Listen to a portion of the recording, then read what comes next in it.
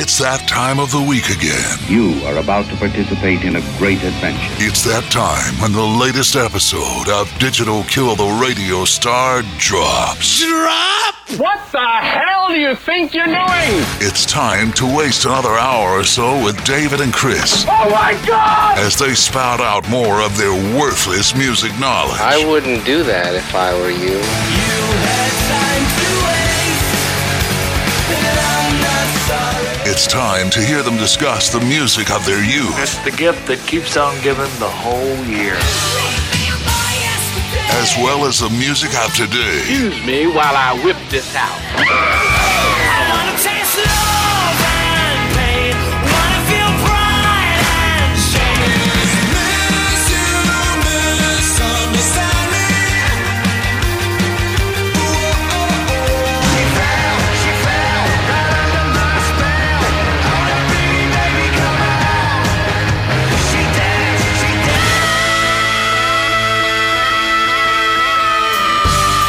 So kick back, relax, and have some fun with David and Chris. Who are those guys? Digital Kill the Radio Star starts Come on! Quit stalling!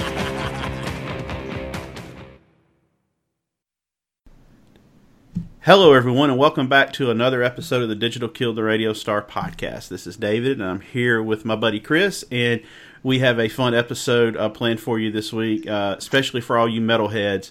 Got to thinking the other day, we haven't done anything that featured specifically hard rock or heavy metal in a while, and we know we have a lot of people that listen to the podcast that really enjoy those topics, so I came up with a good one for us this week. I do want to ask you to follow us on Twitter at Digital Kill, to like our Facebook page, follow us on Instagram at Digital Kill the Radio Star podcast, and subscribe to us on any platform you so choose to listen to podcast. So, Chris, it's been a couple of weeks since I've talked to you. How are you doing? Oh man, I'm good. You doing all right? I am. And if you do, by the way, if you hear in the background, if anybody hears, my dog had surgery, so if she's panting or moaning, apologies. I can't be too mean and put her outside. So no, not in this weather for sure. she'll be beside me. Chris, we like I said, we've kind of haven't talked about anything revolving around hard rock or heavy metal in a while, so I think this is going to be a fun one, don't you? Yeah, well, I mean, everybody should have picked up by now that we're not a hard rock or metal podcast. We're just a music podcast. And I know sometimes it's like our connections with our especially like our guests we have on today, that's what a lot of the people that we know, that's what they do. But we do like that music, and we do like to go to it. So, yeah, it's been a while, so let's talk about it. So our guest this week is Brian B.C. Chapman from the Potter Than Hell podcast. If you remember, those guys came on our podcast to do a Halloween Scary Songs episode, and we did a Metallica episode with them. And the first two Rockin' Pod Expos, we've hooked up with these guys and spent a lot of time with them, especially this last one. A lot of good fun times. So I'm just going to throw it to our guy, BC. BC, how are you doing? Hey, guys. How you been? It's great to be on here finally. Well, you're gonna be our solo guest this week. Last time we had you, you had the rest of the band with you. You're kind of breaking away and going solo. Yeah, every now and then I can do that, I guess, right? And this is I can't think of a more appropriate guy for a Megadeth episode. I know you haven't really said the name yet, but you'll get to that. But dude, he has the ink to prove it. His fandom. Yeah, the first time we met BC at the first Rockin' Pod, he showed us his arm. It's on your arm, isn't it? The Megadeth tattoo. Yes, I got the Rust in Peace album cover, Rattlehead, Vic Rattlehead, and along with some other tattoos, Iron Maiden. I mean, my main bands are always on my arm.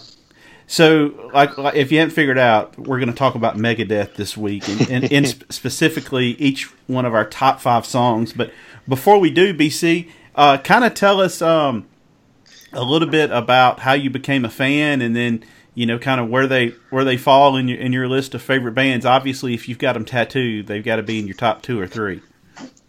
Yeah, I'm gonna go all the way back to probably when high school, like early high school, and I remember when they first came out, people talked about them, and I was kind of like, I don't know. And then, like, as time went by, I think In My Darkest Hour is the first thing I heard from them. I was like, interesting. And then I kind of delved in from there, and I guess you could say the rest is history.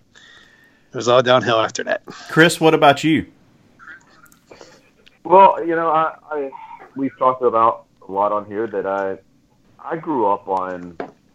I would say, it was really through like middle school and all that. It was late elementary, middle school. It was always hair bands and Zeppelin, stuff like that. That's the stuff that I listened to, and the thrash bands and any of those like that. I guess they seemed a little too heavy for me, and honestly, being some little kid, I guess they seemed like, oh, they're evil, whatever. I mean, I was just a dumb kid. I mean, what do you expect? But as I got a little bit older, I remember I was still in middle school, but a buddy of mine bought Countdown to Extinction, and I was like, yeah, this is actually really good. I didn't expect that. Now, granted, it wasn't so much thrash, but still, that was my first one. Like when that came out, that was the first one that got me. I mean, I just went back to the back catalog, and yeah, I mean, I just like the band because I'm sure we'll get into. I mean, they're one of the bands that can actually still put out a good record, and a lot of bands, regardless of genre, when they've been around that long, you're just going to be thoroughly disappointed every time you pick up a new record of theirs. Well, I remember, reading about them in the magazines, but never really hearing anything from them like when I was like 10 or 12 years old. So that would have been about the time Peace Sells came out. And then I guess So Far, So Good, So What. But I remember seeing the video, was it Sweating Bullets, where he's like talking to himself in the mirror? Yeah. And I like that. And I like some of the stuff off Countdown for Extinction. But then just kind of, honestly, went to college and kind of quit listening, honestly, to metal for a long time. And I guess it was like 5 or 6 years ago that I really kind of started getting back into metal. And I've always been a big Metallica fan, but I forgot what just made me start listening to Megadeth. And I've listened to them a ton in the last 5 or 6 years. So kind of a newer thing for me. And I think that gives me kind of a fresh look on it. Like I don't have necessarily an affinity for Rust in Peace because I listened to it in high school, or something like that, like a lot of people would. But one of the big four of thrash, and constant lineup change. The only thing that's for sure constant about him is Dave Mustaine. Dave Ellefson, I think he was only off 2 or 3 records, wasn't he? 2. BC? 2. Was it The World Needs a Hero and World Needs a Hero and the one right after that, the one with Kick the Chair and the Scorpion. The System Has Failed. System Has Failed. Yes. Okay. I want to say James Lomenzo was with them then. Yeah. Yeah, they've had a ton of turnover. The classic lineup that everybody likes to talk about is the one with Marty Friedman and Nick Menza. And Rest in peace. Yeah, I think Menza died recently, but yeah, he did. And James Lomenzo, where BC mentioned that is correct. And Lomenzo is actually that's the white the White Lion bassist. So that's kind of odd. But he also played with the Black Label Society too. Yeah, he did. Yeah, he was on that Pride and Glory record, which is I don't know if we've ever talked about that. That's a killer record. Well, was Lomenzo, was he in White Lion before he was in Megadeth? Oh yeah, he was an original guy. Huh? It's interesting that Mustaine took him in the band after kind of having that hair band. I agree with that. I agree. That was years later after the hair there kind of died down, I think. Well, I've even read that he had a problem with Friedman because toward the end, Friedman would play a Stratocaster on stage. So I don't know. Doesn't surprise me. I mean, Mustaine was always the one that preached, Rockstar 101. He had the way that he wanted him to dress. Right. And he certainly did. And he certainly didn't want to dress in glam because he said that was what gay LA metal. Right. is what they called it. They were anti that. Well, have either one of you read his book?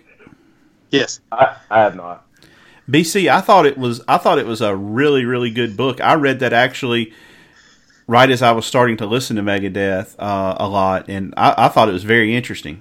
Oh, God, yeah. I love what we live in a time now where all these people are putting out books. It's kind of interesting because what we thought growing up listening to these bands, how it was not how it was. So it's kind of an inside look at it.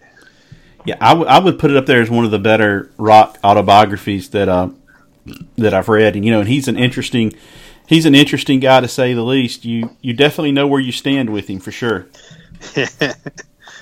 And I do need to read that book. I've thought about buying it. Chris, next time I'm up there, I'll bring it to you.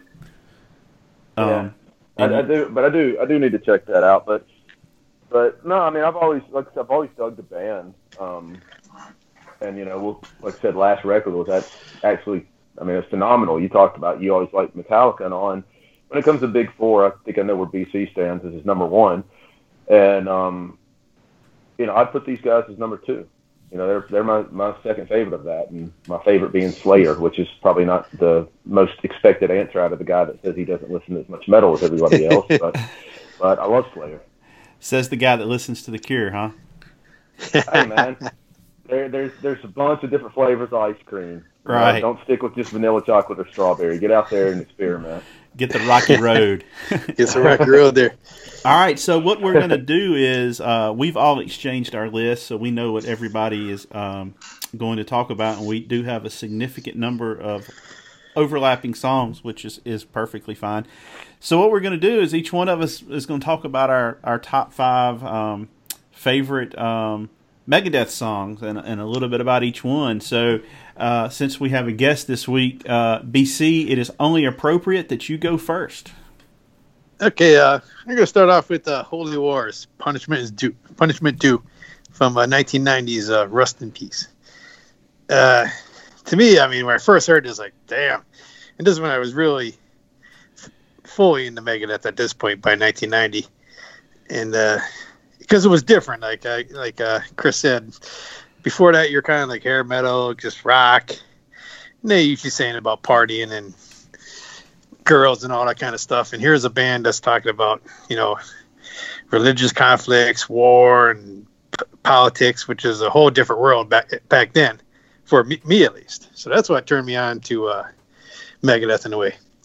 But I would say one of my standbys is always Holy Wars, because and it's about a really religious conflict between Israel and Northern Ireland. And then the Punishment Due part, the Marvel comic book. Well, I was never into comic books, but it's a character, the Punisher. So that was pretty cool too. Yeah. So BC, I'm gonna have to correct you. I'm gonna have to correct you. It's about the Protestants and the Catholics in Northern Ireland. And what happened? Hey man, you got the Irish part right. Yeah, Give him a break, yeah. man. So what happened was Mustaine. It talks about it in the book. He's playing a concert over there, and I don't know which side is which, but there's people in the parking lot selling T-shirts and taking up money for what's called the cause.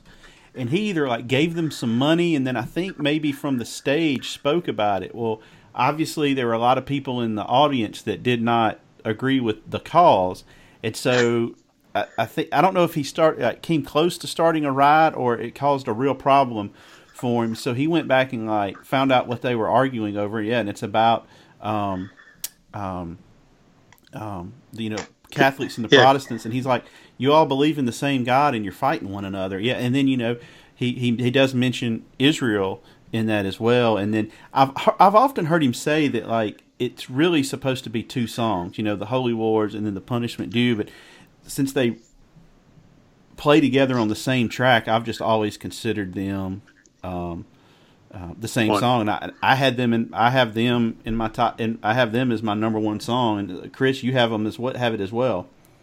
Yeah, and it's definitely, I look at it as one track for sure. And it's I'd probably put it as my number 1 Megadeth song too. And it's, the one thing I would first of all, I just love all the change ups. I love how it's different. I mean, it's almost like prog metal in a way. And I mean, the playing is just insane. And, you know, I think about when I first discovered, I don't know if if any of you guys watched those, oh God, what are they called? Those two black dudes that look at all the different videos. Oh, yeah. Yeah, I know what you mean, yeah. Yeah, well, Lost in Vegas. I remember that was one of the first, when I first discovered them, one of the first videos that they had, at least with metal, was this song, and they were losing their mind over it. And they were like, man, this is the greatest metal song of all time. And I love their excitement. I love the fact that it was two guys that know nothing about metal, and it just blew them away. And I think that kind of says something about this track. Well, the time changes on it are just, it's just amazing, especially at the beginning. And it's mixed so well. The guitars have such a crunch to them, and it's, you know, a totally different song than what you were hearing at the time. And that opening riff too is so cool sounding. Yeah, I don't know how you're a Megadeth fan and this isn't in your top 5. I mean, I think it's their. I would say it's probably their most popular song, wouldn't you guys? It's definitely, I would say, top 3 popular songs. Yeah, I mean, it'd be right up there. I mean, I think you'd probably have to bring up Symphony of Destruction because of the mainstream appeal. Right. All right, Chris. But it's up there. What is your number 5 song? Oh, are we actually going? And man, mine are not in order. Oh, we don't have to go in order. Just get what's your next one then? Yeah, because mine are not in order at all. You know what? I want to stick with ones that I know that we're going to have. So let's just go with the next one that I think we all share, which is In My Darkest Hour, which is off of an album with one of the greatest album titles of all time to me. So Far, So Good, So What. Love that title. Like the cover, and this song, you know, a little bit different when you think about it being an earlier record, and it gets a little bit more thrashy, but it's not a real heavy song. Kind of a slow build, but yeah, I mean, this is definitely this was easy for me. This was one of my easiest. You know, this and Holy Wars and one other were easy top 5 that I didn't really have to think about. BC, yeah, I agree. Yeah, you have First time I heard this song, In My Darkest Hour, I mean, I like the way the acoustic guitar starts it off and then turns into, it just builds up, like Chris was saying, kind of builds up slowly.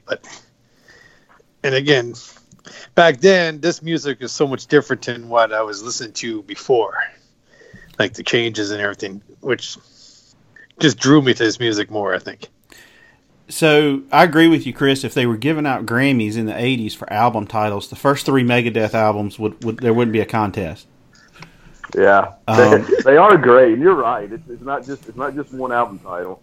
So this song, he talks about it in the book, was written the day that he found out that Cliff Burton had died, and I was trying to think about it today.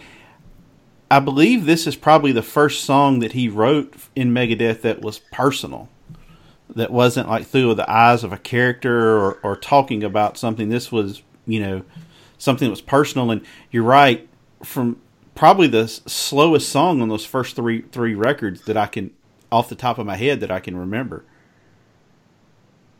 Yeah, it was. I mean, that's what makes it really stand out. I mean, like BC saying, I mean, he's even got an acoustic. I mean, that's not very metal. Right, not very Megadeth. And it's, you know, it's still played all the time. One of their more popular songs, and I think, you know, obviously it has a special meaning to Mustaine. But yeah, I had that on my list as well. Let's see. We'll go one on my list. A song off the last Action Hero soundtrack, Angry Again. And this song was they actually got a Grammy nomination for this, and I think it was their first Grammy nomination. I remember when I got that last Action Hero soundtrack, it really turned me on to a lot of music. That's they had a song on there called "What the Hell Have I" by Alice in Chains that just blew me away and made me an Alice in Chains fan. And you had AC/DC Big Gun on there, and then you had Megadeth Angry Again. I think it's one of the more accessible songs that they have. They've included it in most of their tours, and they've included it, in their best of compilation. So obviously they like it. The tempo is a little more melodic than some of the earlier thrash stuff, but one of the songs that really exposed me to them. I agree with you on that one. I when this came out, like you said, it was more of a mainstream Megadeth sound, I guess you could say, compared to earlier stuff. Yeah, it was recorded during the Countdown to Extinction sessions, and just for whatever reason didn't make the cut. Which is very weird, because to me that's one of my favorite. Yeah, it's a great song. Chris, are you familiar with it? Oh yeah, and this one got consideration for me. It didn't make like my final 7 or 8 when I was trying to break it down, but it was one that I went to it when I knew the songs I wanted to consider. Mm-hmm. Yeah, I didn't have to do a whole lot of listening and go listen to every Megadeth song. I mean, we all had that. I know we all had that happen. You know which ones that come to mind immediately, and this was one. And yeah, I think the song's great. I think it's definitely, like you said, it's more the accessible. It's more when they were. I mean, let's face it. I mean, they were writing more for. I mean, I said they. Mustaine was writing more for success, for a mainstream appeal, and it's been accomplished. And that's one of the things I respect about him. He admits I was trying to get the number one hit. He said that with Cryptic Writings. That was, I wrote this trying to get a number one record out of this, and so it's not one of those things where he puts out a very accessible album and then everybody's like sell out. And he's like, no, I haven't sold out. I mean, he admits I was trying to get that brass ring. He always wanted to be bigger than Metallica. Yeah. That too. Yeah, you're right. I mean, I've seen him say before, it always killed him that he wanted to be number one, the number one band, and he wanted to be bigger. I mean, I've heard him say, I got to number 2, and then, you kind of think, well, man, I don't know that you really did that, but still, there was always that drive to be better than them. But the cool thing is when they did try to go with more of a mainstream appeal, I still thought it was pretty good. I mean, they had one major stumble, and everybody knows what I'm talking about. That dreaded risk. Yeah, I mean, they had theirs, but Metallica had like 3 of them in a row, at least in my opinion. Yes.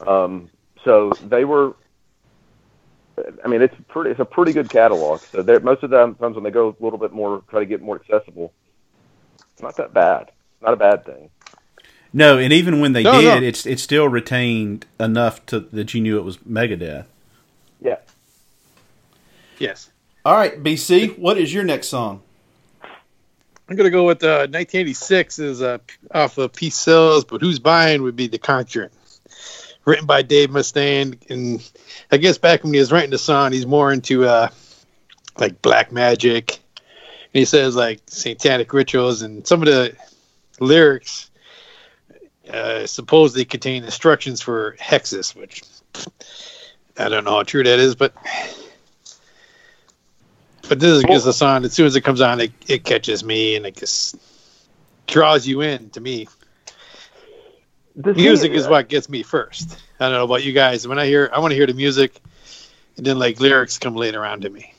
It depends on the artist, and Megadeth is definitely going to fall into what you're talking about. It's that formula, because the musicianship is just so out of this world. And I mean, I think any of us listening to Megadeth, I mean, don't get me wrong, his stuff sounds cool, but we all know that he's not a technically gifted vocalist. So you're not listening so you can hear, oh wow, let me hear those pipes. It's not about that. It's about the musicianship. Well, he never set out to be the vocalist. He just kind of had to be. Yeah, he's the guitar player, and then he just wanted to. When he first formed Metallica, when he left Metallica to form Megadeth, he just wanted to be harder and heavier than Metallica ever was.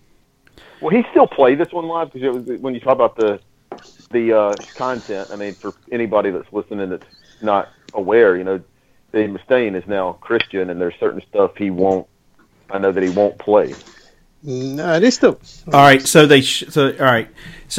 in the book he goes into pretty. pretty extensive in the book about this, and honestly, I've never listened to the song because after reading the book, like I never have listened to it, so I really can't comment that much on it. But he, like you said, he is a believer now, and he talks about when he was young, he was really into black magic, and he said there's instructions in the song for putting spells on people. And he said there was a guy that made him mad, and he put one of these hexes on him, and the guy, I don't know if it was that day or the next day, like mangled his leg. And he has said that he would never play it ever again, but they did play it like 2 or 3 times this past summer. And for those that also don't know, Junior, as Dave Mustaine calls him, Dave Ellison, the bass player, he is a Christian as well, and he's actually studying to become a Lutheran minister.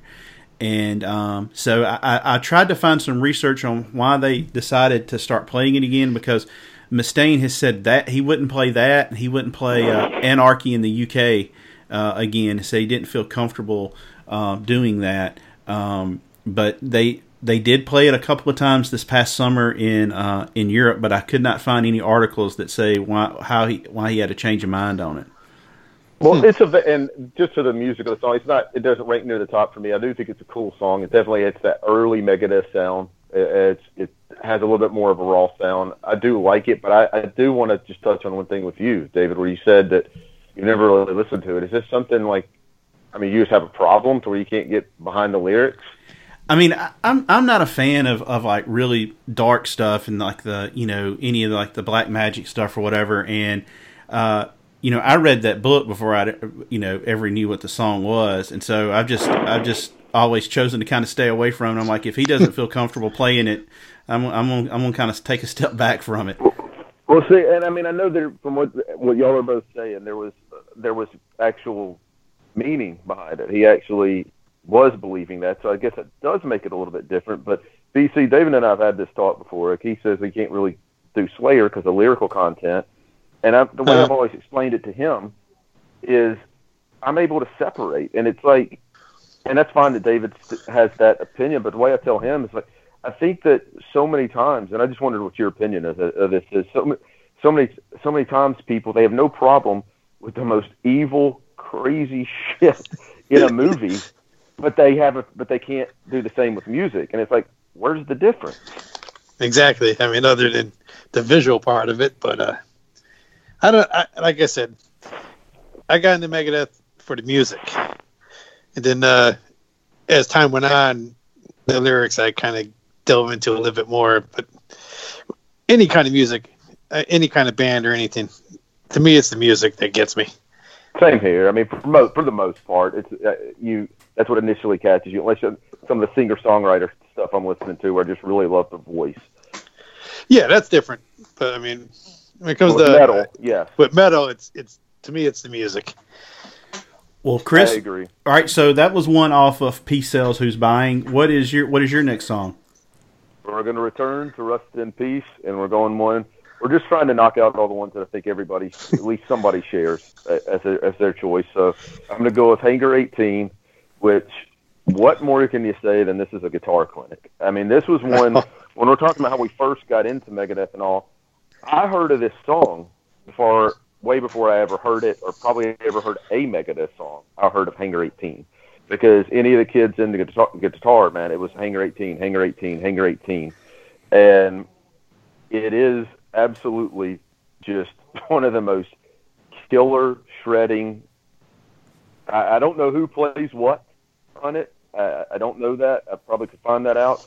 I imagine there's a lot of dueling on that, but back to what BC's talking about, yes, this one is all about the music. Because it is insane. I agree. This came out, 1990, so that's almost 29 years ago this came out. I can remember when it was right about to come out, somebody got caught. People had somehow bootleg copy of this and that back on cassette back in those days. And I remember hearing a rough version of this. And I was like, damn. And then when it came out, and you actually heard the finished, product of it blew me away. So yeah, this was one of the songs that kind of, I think, helped set them up for Countdown to Extinction. The video, it was, constantly on MTV. It's about the government. I think it's about the government harboring an alien, isn't it, BC? They were talking about like UFO conspiracies, and it was the lyrics were actually based off a 1980 film based on this theory. Nick Menza actually started to write it, and Dave finished it. And it's supposedly the real Hangar 18 is in Wright-Patterson Air Force Base in Dayton, Ohio. We ought to take a metal road trip up there and see if we can figure out what's going on. All right, here for a metal band. Dayton, Ohio is not your usual spot. All right, Chris, you're much more the guitar. You're the guitar player of the trio. I can play G, C, and D, and on a good day E. Loosely. All right, so one of the things that's always fascinated me about this song is I don't know who's doing the solos. I'm assuming, I know Mustaine probably does about half overall, but the soloing in I don't know if you'd call it the fills or the little lead licks that he's playing. They don't seem to progress like most metal or hard rock music does. Do you know what I mean? Like, it's almost like he's playing some type of like minor scale or something. Let's see. On them. Yeah, I know what you're saying, and I'm not that technical. That's for sure. And I know. Sorry, man, the dog's really going right now. No, that's fine. Now I don't know. And I understand what you're saying too. And it's not. It doesn't have a very. And also, it's not the most just melodic. I mean, it's a shred fest. And I don't mean to interrupt here, but I have I guess you say the reissue of this, and then the lyric part of it for it says it breaks it down like after the first verse, and it says solo Freeman. It goes in the second verse, and there's like 1, 2, 3, 4, 5, 6, 7 more solos, and it pretty much goes Freeman, Mustaine, Freeman, Mustaine, Mustaine. So they kind of go back and forth. And that's what I like about the song is that's what it feels like. And I know you're saying there's some that are back to back, like say Freeman or whatever, but it literally sounds like they're almost it sounds like total trade off one after another. It does on the CD. Like the first 3 say Freeman, then after that it's back and forth Mustaine, Freeman, Yeah, that's cool. Oh yeah, that's a great song. It was in my honorable mention. It could have very easily been in my top 5 favorites. All right, so I guess it's my turn. I'm going to go with the lead song off Cryptic Writings called Trust. It's a song they used to open a lot of their shows on. This one kind of has a more unique feel, I guess, than almost any Megadeth song. Very melodic. You have a lot of Dave Ellefson kind of singing in the background. Obviously, the band likes it because they play it on every tour, and I think it was the lead single, and I think there was the hope that this may be the one that really brought them kind of that number 1 record. It didn't, but Cryptic Writings is one of my favorite albums, and this is probably my favorite song off that album. And it still had good success. I mean, it didn't do nearly as well as Countdown to Extinction, and I mean, even like when and I mean, he knows that now because even in the remaster, the liner notes of Countdown to Extinction, he refers to Countdown as his masterpiece. But I guess he was trying to take it to the next level. And I like this song. I remember this song was a pretty, local radio here in Memphis. That song was, constantly on radio. So it's definitely good. It's definitely what we talked about, where they're going with a little bit more of a commercialized sound. But we also just said when they went commercial, they still kept their sound. Yeah, you can pick her up and say, boom, Megadeth. Yeah. I agree with you on that. This was during their commercial phase, I would call it. Yeah, in my opinion. Yeah, 3 albums, they were kind of very, and like now, at least nowadays, to me, they came full circle back to their harder edge. We know Cryptic Writings, it has the melodic stuff like Trust and Almost Human are very melodic, but then you have the heavy stuff like She-Wolf on it as well, which is on there. And on the reissue, they recorded a Spanish version of Trust. It's on the reissue. It's one of the bonus tracks.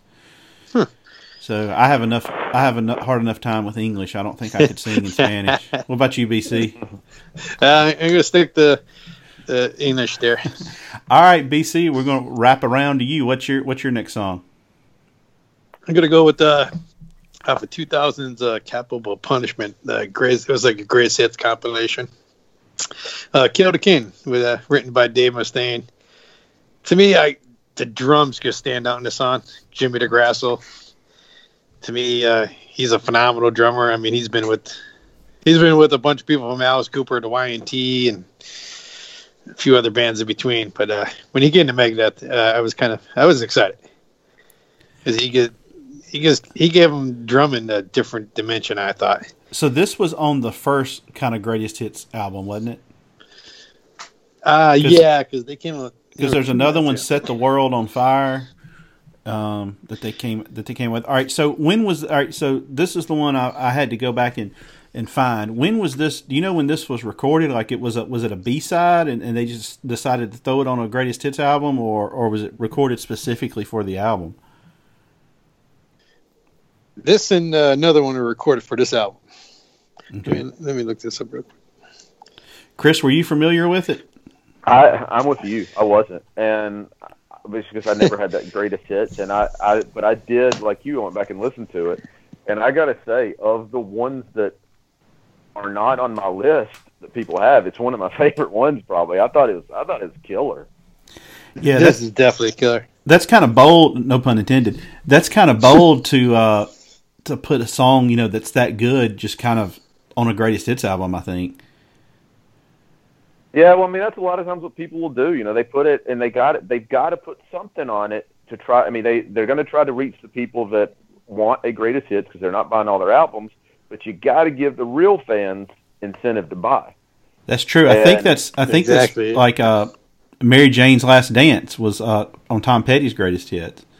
Yeah, it was, and there was another one on there that was a hit as well. And that's what you do. You put one or two that. Social Distortion. When they put out, David, you said before that Far Behind. Far Behind. Amazing. Yeah, you said that's one of your favorites, and it is a great song. So yeah, they don't just put a throwaway track on there. Typically, they put something for incentive to buy. Yeah, this was this song and Dread and Fugitive Mind were both recorded for this greatest hits. Well, and they have a new greatest hits coming out. Have you guys seen the title of it? Yeah, I was talking with Steve the other day about ordering the vinyl. It's like four records, and I'm not a big greatest hits person for picking it up, but I like the way the packaging is, and it looks pretty cool. Yeah, cover looks cool too. Yeah. And then the vinyl's going to be like a... They released the track listing yesterday, actually. I'm a member of their Cyber Army or whatever. Mm-hmm. And so, if you're listening out there and haven't seen it, it's called Warheads on Their Foreheads. And it's Vic Rattlehead flying like a plane, like a fighter jet on like a deck. And it's got a bunch of bombs on it. It's kind of a cool cover. Yeah, let's talk about that for a second. They put out some great album covers, especially those Peace Sells and So Far So Good So What are just really good album covers, and they seem to like really take that to heart. Making sure the visual presentation is up to snuff. Yeah, even Countdown to Extinction doesn't have Vic Rattlehead. That's an amazing cover. Right. It's got the old man, right? Yeah, and he's basically levitating off the ground and screaming up into the air. Yeah, and then, of course, Euthanasia, that was kind of a controversial one, I think. Putting the babies on them. Yeah. All right, people take things too seriously. All right, Chris, what's your next one? Since I mentioned Countdown to Extinction, comes off of that album, and it's the title track. I actually I considered, and I know it's their biggest hit, but when I was thinking about them, I thought about Symphony of Destruction. I mean, I definitely strongly considered it, but to me, this, and I love Countdown to Extinction, but I mean, I just forgot the name of the song. This one's my favorite on the album, though. And you know, it was one when I had down to about 7 or 8, and I listened to them all again. And I just had to go with what I just felt like grabbed me the most. And it's hard to explain what it is, because it's not like it's just some amazing opening riff. We're talking about the music. It's not like it's just the solos just set the world. But hey, here you go, set the world afire. But I don't know. I just dig the tune. I think it's the drums that catch me on this album. I don't know if it's because of me, but Skin of My Teeth. That's awesome drumming right there. Oh yeah. It's a phenomenal album, and Countdown to Extinction, the song. I agree with you, Chris. I had it. It was in my top 10 for sure. That and Symphony, and you know, David Stain's an interesting fella, because I mean, you know, now he you know, I think he has some kind of a right wing worldview, but then at the same time, he's a huge, you know, PETA person, and part of this is about, you know, canned hunts where, you know, I guess you're hunting deer or whatever, and you know, they don't have a you know, even a chance. And I think he you can say for one thing about him, he's an independent thinker. You know, normally you don't see a lot of PETA people necessarily, you know, having the views on some things like he does. And then, like he likes to point out, you know, he's like, I covered the Democratic convention for, you know, for MTV famously back in the 90s, I think, when Bill Clinton got elected. But the protection of animals is one of his, you know, one of his big, I guess you would say, you know, kind of pet things that charities that he's involved in. I think he's even gotten some like national awards from PETA. I didn't know that about him. Yeah, so yeah, he's a huge, you know, animal rights guy, and Chris is obviously a big dog lover. So I just thought you'd find that kind of interesting. Yeah, and I do, and I'm not like so I'm not really onto the PETA thing, but I am definitely a big like an animal. There's some part of me that's animal rights on some certain things, and I'm one of these big adopt, don't shop guys. You know, donate to animal charities and all that. So yeah, I didn't know that about him. So let's talk about that album for a few more minutes, because you know, Rust in Peace, you know, depending on who you read, most people think that's at the least a top 5 thrash album of all time, and it kind of helped solidify, I guess, their following and their base. And I guess he saw the success that Metallica had with the Black Album, and he was like, we've built this hardcore audience. Can I keep them and then go get more people and go more mainstream? I think it is his. I think this album is his masterpiece. Whereas, like, to me, Rust in Peace has 4 or 5 good songs. It has several that I just don't care for. Everything on Countdown to the Extinction, at the very least, is listenable, and it's not as top heavy as I think Rust in Peace is. I see the point. I mean, I think more. It may be a little bit more. Maybe it's more solid. Like all the songs are really good, and whereas Rust in Peace, maybe not. You don't fall in love with every single song. Rust in Peace just has some of their best work of their career. Now, one thing that I'd be curious about is, I don't remember time-wise. I remember the albums were fairly close together, but I mean, like keeping up with the Black Album and all Metallica and all, but weren't they released fairly close together? Countdown to Extinction came out, I think, in 92. 92, yes. And the Black Album came out in 91. Let's see. Pulling it up on Wikipedia. Because depending on, the reason I bring this up, depending on the dates when they're released, you know, if it's like early 91, late 92, okay, I get that. But, you know, a band that is going to release an album in 2020, they're writing it right now. Right. All right. So it was released July 14th of 92, and the Black Album, let's see, I'm pulling that up. Let's see, the Black Album, of course it brings up Jay-Z and Prince. Let's see here. I'll just search for Metallica. Yeah, I mean, you got a good point, Chris. With with what you're saying. You know, they're going to be recording it. I know, and when I say that, I know that they were competing with he was competing with Metallica all along. I know they were, and maybe he had some kind of inclination. He knew something because even though they may not have spoke, they ran in the same circles. Maybe he knew Metallica was going in that direction. Maybe if nothing else, he knew he had linked up with Bob Rock. Right. Who at the time sure he knew something. Yeah, you know, Bob Rock at the time was doing, Motley Crue, and all right, here we go, guys.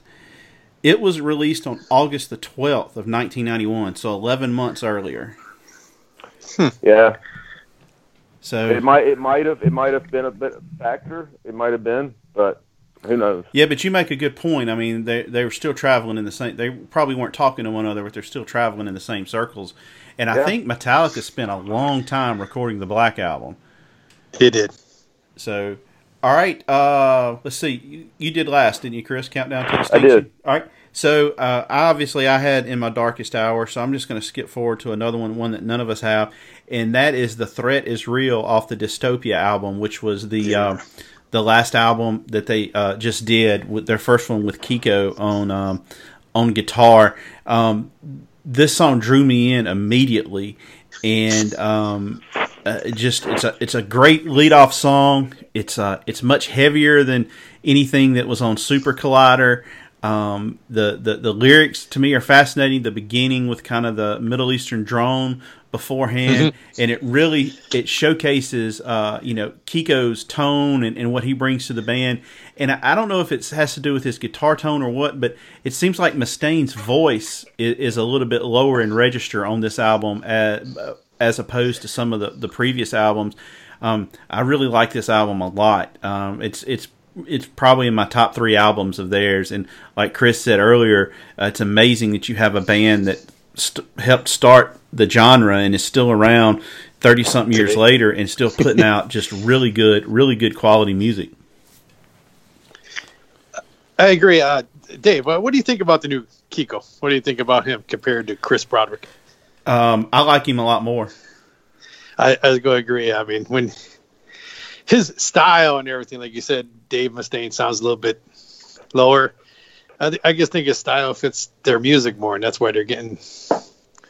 Chris is a very technical player, I think. Right. Almost borderline too technical for like Megadeth. That's only my personal opinion, but. Or did you like the album, BC? I loved it. Yeah, that's why I'm excited for. Like I said, you're working on the next one now. So, Chris, what about you? I thought it was I think it was a great album, and one of the better albums that any of, as we call the Big Four, have put out in a long time. That's really saying something. I mean, because Metallica just, I mean, we've talked about this before. They just don't really do it for me anymore. No. And I feel like Slayer was still stayed putting out good records, and then, and I feel like the last 2 Anthrax records have been really good.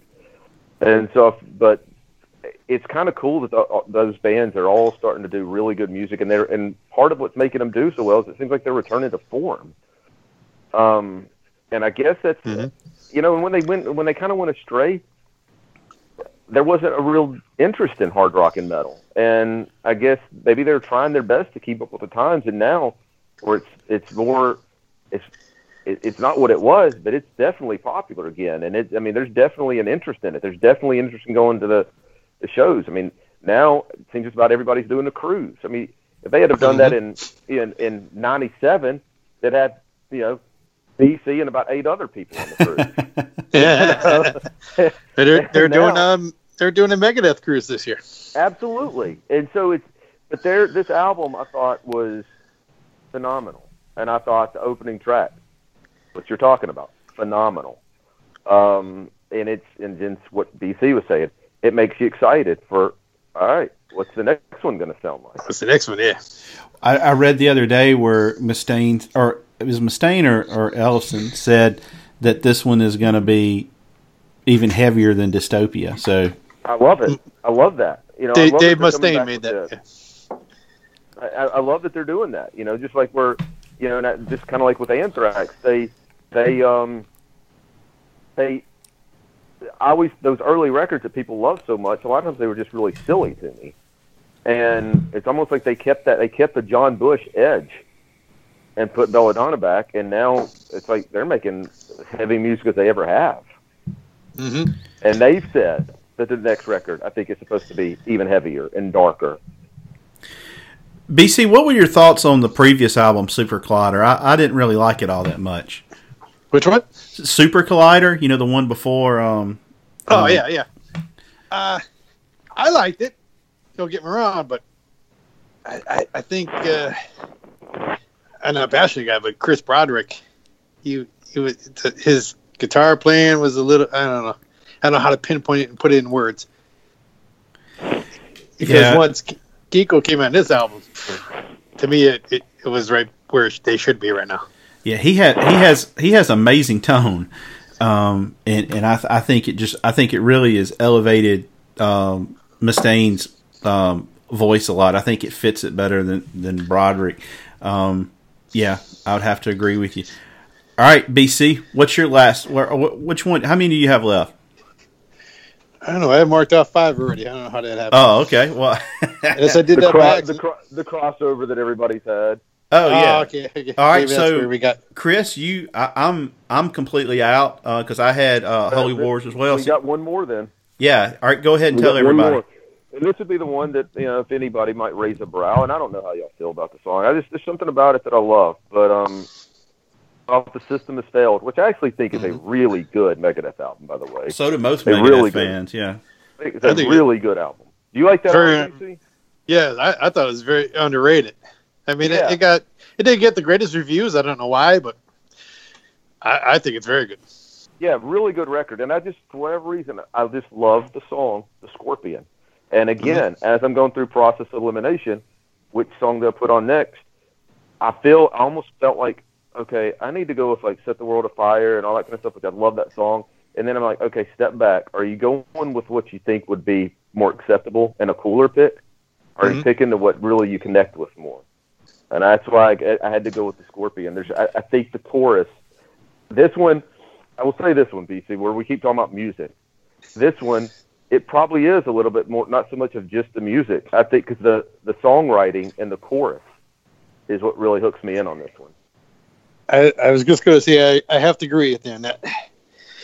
Not too many times I go with the chorus and vocals over the music, but this song definitely. I noticed that pretty much a few days ago when I started listening to it. I'm like, well, you know what? It does have different. It's different for them. It is, and it's not so much.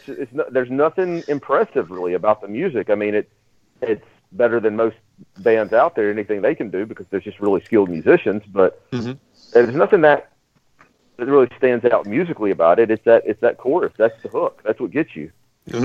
Drives you in. This is a song, Chris, I don't know if you remember, when I kind of started getting in Megadeth 5 or 6 years ago, you sent me a text, and like, you need to go listen to The Scorpion.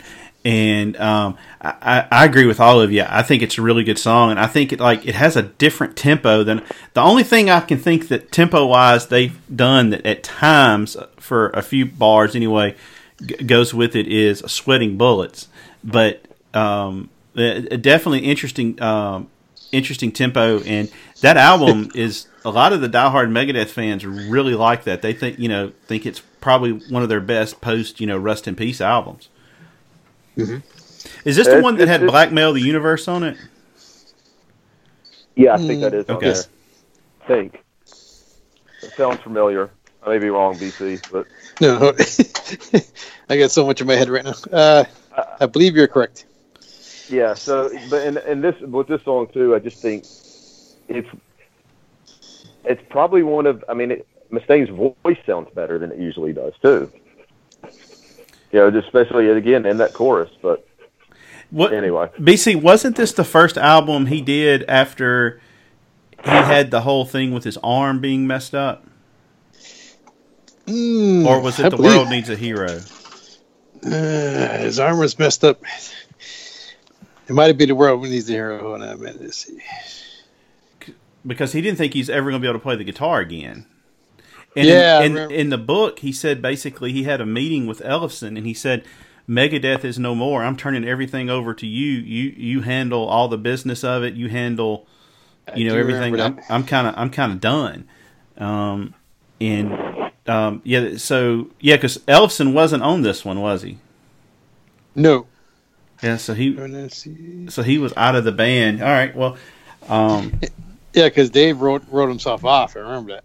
Right. Yeah, he was like, I'm done, which is I'm glad that wasn't the case. BC, Chris and I like to kind of rapid fire people sometimes with questions on here. True. Chris, our kind of our standard 5. You think we can hit BC up on Megadeth on those? Well, I mean, we can do the easy ones. I mean, we can just start off with, what is your favorite Megadeth record? What is my favorite? I'm going to go with Rust in Peace. All right, what's your favorite? As far as my favorite classic Megadeth, how's that? What's your favorite Megadeth song? Again, trying to narrow it down to just one or two. Probably Hangar 18. I'm going to say that. No matter how many times you hear it over and over. And what about favorite guitarist, Megadeth guitarist? That's a tough one. That is a tough one. Because I don't know that I have an answer. Well, there's been so many to choose from. So many to choose from. From the beginning, so far, Marty Freeman. But like I said, I want to, after this next album, that might change. All right, and BC, one last one. What is your favorite overall lineup? As it stands now, probably the Rust in Peace one. I think those would be probably the most common. Probably the Nick common choices. Yeah. Nick Menza, he was just a beast on the drums, and to me that was a lineup. BC, well, and a lot of times too, lineup wise, you go with because of the albums that you like the most. And when you think that, I mean, think about Marty Friedman and Nick Menza, Rust in Peace, Countdown to Extinction. I mean, just phenomenal, just records that they put out. Anyway. Well, most people are going to say that lineup, but I'm kind of with BC. If this next album continues to progress like the last one, this new lineup with Kiko and I know they've got another drummer because Chris Adler got a new drummer, yeah. on the last one. This guy is I forget where he's from, but he's different in his own. His drumming style is very different, I think. Yeah. So it'd be interesting to see how it comes out. BC, why don't you kind of fill us in on what you guys have going on with your podcast, Potter Than Hell? Potter Than Hell, me, Steve, BB, and Dylan. We've been recording a bunch of different episodes, and we come up with probably a good list now of the next probably 10 episodes you want to do for 2019. So we're going to keep it under wraps there until we release them. But check us out. I mean, if you like not only hard rock, but we listen to some other rock. And we have Dylan, which brings us into, as me and BB always says, he brings us to the newer music. To the newer hard rock you mean music. You mean anything post-85? Yeah. I always say he always brings a new look into it, and we always every episode we do, we always look at me be like, hey, Dylan has a point there, you know what I mean? And he makes you look into something that you wouldn't look at before. Well, I know he listed his musical highlight, I think, of the year was going to that Alkaline Trio concert with Chris. Oh, he seriously, he was so thrilled, and we were thrilled for him. Because I said, hey, we might not. I mean, I never really listened to them, and I really don't know enough about them to say anything. But I mean, that'd be like me, like, hey, somebody, hey, you want to check out? Oh my God, yes, and have an opportunity to go see it. And he didn't know that was going to happen, and that made it that much more, to me, I think, special for him, and just more enjoyable. It was a surprise, and bam, spontaneous, and him and Chris hit it off good and had a good conversation on top of it. Yeah, that would be a cool thing to be in a city and you don't even for something else and you don't even know that a band you love is playing. Yeah, you're like, that's playing there that night. Yeah, because they're not. I mean, they're not, and they don't tour a whole lot. They don't play a lot, and so it's And I know y'all. I mean, I don't know how far it is for y'all to drive to a show, but I don't know how often that comes around. So I mean, then my time they've never played in Memphis ever. Well, Dylan said that he thought he would never see them live. I was just gonna say that he always said, I never thought I'd get to see these guys live, and here I am for like the Rockin' Pod, and bam, he never saw it coming. He was blown away. Well, also we want to thank Chris and I both want to publicly thank BC, you and Steve and the guys for sending us a little care package in the mail this week with stickers and T-shirt, and we really appreciate that. Yeah, hey, that was cool. Thank you guys. Steve there, he's branching out and coming up with all cool ideas here. And hey, like I said, you got to get your name out there, no matter what way you do it. And I think it's pretty cool. Well, you'll get some representation in Memphis, Tennessee. I'll proudly wear that shirt. Chris, I think I'm going to wear it to the Kiss concert we're going to. Nice. And I should wear mine too. Yeah, we'll we'll be Twinkies. BC, many thanks for coming on and doing this. Thank you guys for having me on. You did a great job. You're our Megadeth representative. Oh God! All right, anytime I can help you out. All right, everybody. Want to thank BC again from the Potter Than Hell podcast. Go find those guys and listen to them. They're always great. Chris and I hope we'll be back with you in a week or so with another episode. Thank you all for listening, and take care and have a good week.